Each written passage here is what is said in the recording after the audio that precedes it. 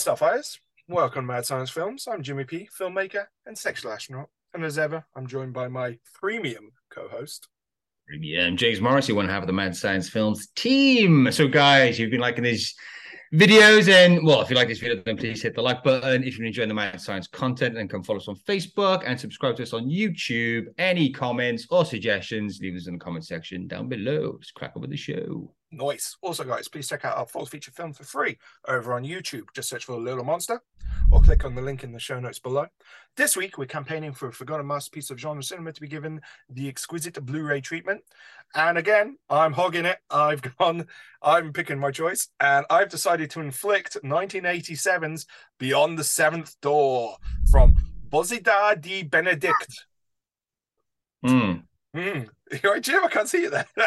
Okay, here we go. Let's synopsisize this first.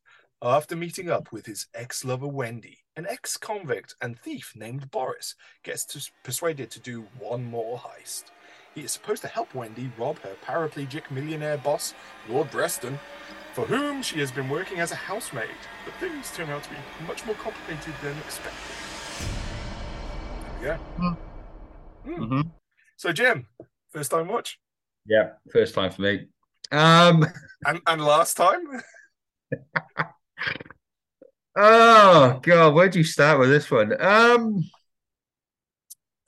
It's important, I think, for a film to, if you're gonna have a protagonist, a hero, he's got to be good.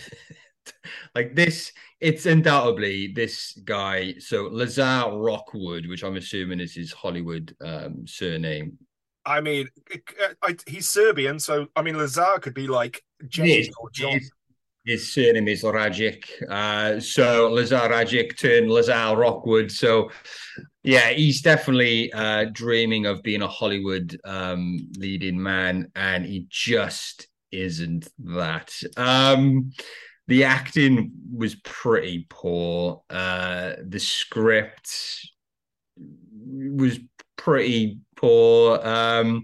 There was some really unnecessarily long sequences that just whether in his head he thought that he was building suspense, but it just really bored me. Like there's these bits where like he's taken off his belt to lower this extension cord down to save Wendy, and it just took fucking forever. And then even when he was putting the belt back on, it's like he cut to something else. Like he just was putting it's like, come on, the fuck. So I mean, the idea, I guess, was probably original at the time. Not many films doing that kind of like trapped in a building. You got to solve puzzles and games to kind of survive. So I guess I can't think of anything around the 80s that was kind of doing that, or if there was many at all. I'll come to that later. There's some, but yeah. But so not you in can, the same genre. yeah, you can give it a bit of credit for that. The music was quite cool at the beginning. Yeah, had a bit of a nice 80s. Well, it was 80s, wasn't it? So it's a nice feel to the music. I just really struggled with it, mate. I just it was it the tension wasn't there. It wasn't you never really felt like they were in trouble at any one moment. Yeah, I'm not a big fan, unfortunately. I'm not a big fan. Okay, It wasn't so bad that it was entertaining either. Like there are films which I'll probably mention later, which were really bad but entertaining. At the same time. But I just didn't feel it. I just didn't feel it. So yeah, That's all right, mate. That's all right. I can't convert you every time, I guess. But no, okay, so I watched this. I don't know. I think I was in the mood just to put something on and let it wash over me. So again, I think expectations are always very important when you're putting a film on. Now, I thought this was like some sort of Italian Exorcist ripoff. The title in my head, I was sure it was like something. Perhaps it was Beyond the Door or something. Anyway, yeah, so I put it on, and I wasn't expecting to pay attention. Basically, I was going to do some phone browsing and just have something Italian batshit on in the background. But very early on, I realized, wait a sec, this isn't Italian. This is Canadian crime exploitation B movie with this weird guy playing Boris at the aforementioned Lazar. Rockwood, and Bonnie Beck, the actress. So, as you said, mate, Lazar and Bonnie are not great actors. Now, Lazar cannot act at all, and I think Bonnie overacts slightly, and I'll come back to that. But yeah, but once you adjust to that, and I would say it's easier to adjust to it because they're pretty much the only two actors in the film, the characters in the film. It's easier. It was easier for me anyway to adjust to their acting deficiencies. And then yeah, once I adjusted to that, I had fun with this fun stripped down heist movie. I love the fact that Boris isn't presented as like this ultra competent thief. Like often in movies nowadays, he'd have to be the world's best thief. Tom Cruise, super competent at everything. This guy is a loser. It's his first day out of prison. He runs into an ex-girlfriend. He falls straight into another job. A great line that I love, I think sums up the whole film, is when he just says, "Face it, Boris, you're not even a good thief." And he says, "I'm getting better." Yeah. And that sums up the film for me. These guys are losers, and it's not something you see. Often when you're doing crime films, it's like, one last job. They're great people. The Ocean's 11's guys or whatever. These guys are bottom of the barrel. They have no other options in their lives, so they're forced to do this. I mean, Wendy is supposed to be a housemaid, according to the synopsis. She's basically a hooker for her paraplegic billionaire boss. She dresses like a slut. And I totally love the concept of these guys who've got no other option. They're hinted at that there's some treasure in the basement, and then they find themselves in this weird kind of thing. And I love the ingenuity of this low budget thing. So I don't think many sets themselves were built. I think there were locations that they set dressed, right? And I love the fact that, they basically use these industrial kind of things and then trick them out to look like there were these death traps. I mean, my notes say it's like Indiana Jones in an industrial setting. And one of my recommendations is, very much an Indiana Jones movie, because it feels like that kind of thing. These aren't the smartest people. These are guys who make mistakes, and they're trying to work out. They're trying to use like basic knowledge or whatever, and trying to figure it out. And I also really like the twist, which is a twist I didn't see coming. And I what I will say is, I think watching it for the third time, which I did last night, knowing the twist going in actually somehow improves Bonnie Beck's performance, because I don't want to say too much because it goes into spoilers, but it makes a lot more sense. Yeah, I absolutely take on board the acting isn't great. What's weird is Lazar has had a long career. I mean, he's still working today. This is his first feature film. So also let's give him that. Let's forgive him that his first feature film. Perhaps he was a bit awkward on camera. Perhaps the director, Bozidar D. Benedict, wasn't the greatest director. But I love the concept. I love the characters, not necessarily the acting, but I love the characters of these two losers who've got nowhere to go. And yeah, again, maybe it was expectations. I was going in, not expecting to pay attention to an Italian Exorcist ripoff, and I got something I absolutely wasn't expecting, which I was intrigued. So, yeah, let's agree that you're wrong. I agree though with the title. That was a bit misleading. I was expecting some type of Italian supernatural kind of horror. Yeah.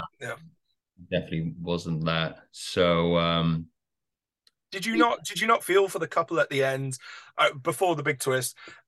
She was begging him. She was like, "Boris, don't be an idiot. Don't be greedy. Just we're out. Let's stay out." And when he goes back in, no, you weren't feeling it. I did. No, you checked out by that point. I was like, to be honest, but even that was a bit boring. It was like, I felt like I didn't really know the characters. Like I couldn't connect with it. Like, they wouldn't give me enough for I could fully connect with. And I guess if I was connecting, like if you switch out these two and put, Big Trouble in Little China's Kurt Russell and Kim Cattrall in their places, then perhaps it could sell it a bit better to me, and I could be a bit more invested in the characters. But I fully admit I was doing a lot of the heavy lifting because the actors weren't conveying it. yeah. So, I was listening, and again, I've watched this 3 times now. So I was listening to the dialogue, and I was kind of going, okay, I was picking up every hint that the actors should have been able to convey with a look or just a line reading. So you absolutely get that. And again, I think if you had, and again, my apologies to Lazar and Bonnie Beck. I don't like, knocking anybody, but I think if you had decent actors, well directed in this, it would have been an absolute knockout. Yeah, I think with a better acted and better directing, I think this could have been a good film. Yeah, definitely, but I just didn't quite connect with it. That's fair enough, man. That's fair enough. Yeah. All righty, Jim. So, bearing in mind your thoughts on the film, which boutique Blu-ray label are you going to ask to put this out? I fucking struggle with this one. I don't know. I mean, Vinegar Syndrome, possibly. They got some quirky films on there. Yeah, that's who I've gone with, Vinegar. To me, it strikes me as the perfect fit for them. They do kind of, and no offense to Vinegar, I mean this in the best possible way. They scrape the bottom of the barrel, and as we know, sometimes at the bottom of the barrel there are to mix with some metaphors. I mean, if 88 films, maybe, I don't really know, but for those two, I mean, definitely Vinegar Syndrome, though. So yeah, no, absolutely agree with that. Absolutely agree. Okay, mate. So you've watched Beyond the Seventh Door. You want to salvage the night. What film are you going to watch next?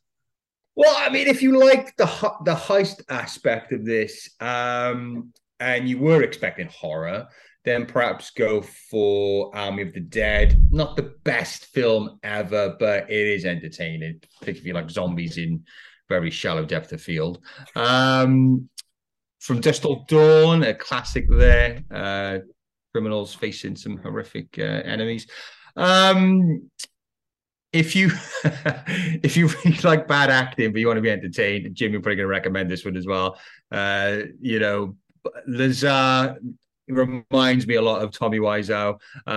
So The Room, a terrible film, but entertaining for all the wrong reasons. So check out The Room. And if you're into the kind of deadly game, puzzles and all that kind of stuff, your life depends upon it, then check out Cube or Saw, which is a good film. So yeah. I didn't have The Room, but I did have Cube. And then going with the puzzle kind of aspect, Indiana Jones and the Last Crusades. That's again the opposite spectrum of acting and budget and filmmaking competence, but it's got that kind of same thing. And the Goonies as well, man. That strikes me as a very good thing. But I kind of pitch this as the the Indiana Jones on an industrial estate movie. So there we go. All righty, guys. Have you seen Beyond the Seventh Door? Did you think it was an Exorcist ripoff before watching it? Also, guys, what do you think would pair nicely with Beyond the Seventh Door? And are there any other films that you think would make a amazing release on a boutique Blu-ray label? And Jim, what else can they do? You can like this video for starters. If you've been enjoying the content, then come follow us on Facebook, subscribe to us on YouTube. Any comments or suggestions, leave us in the comment section down below. Thank you and goodbye.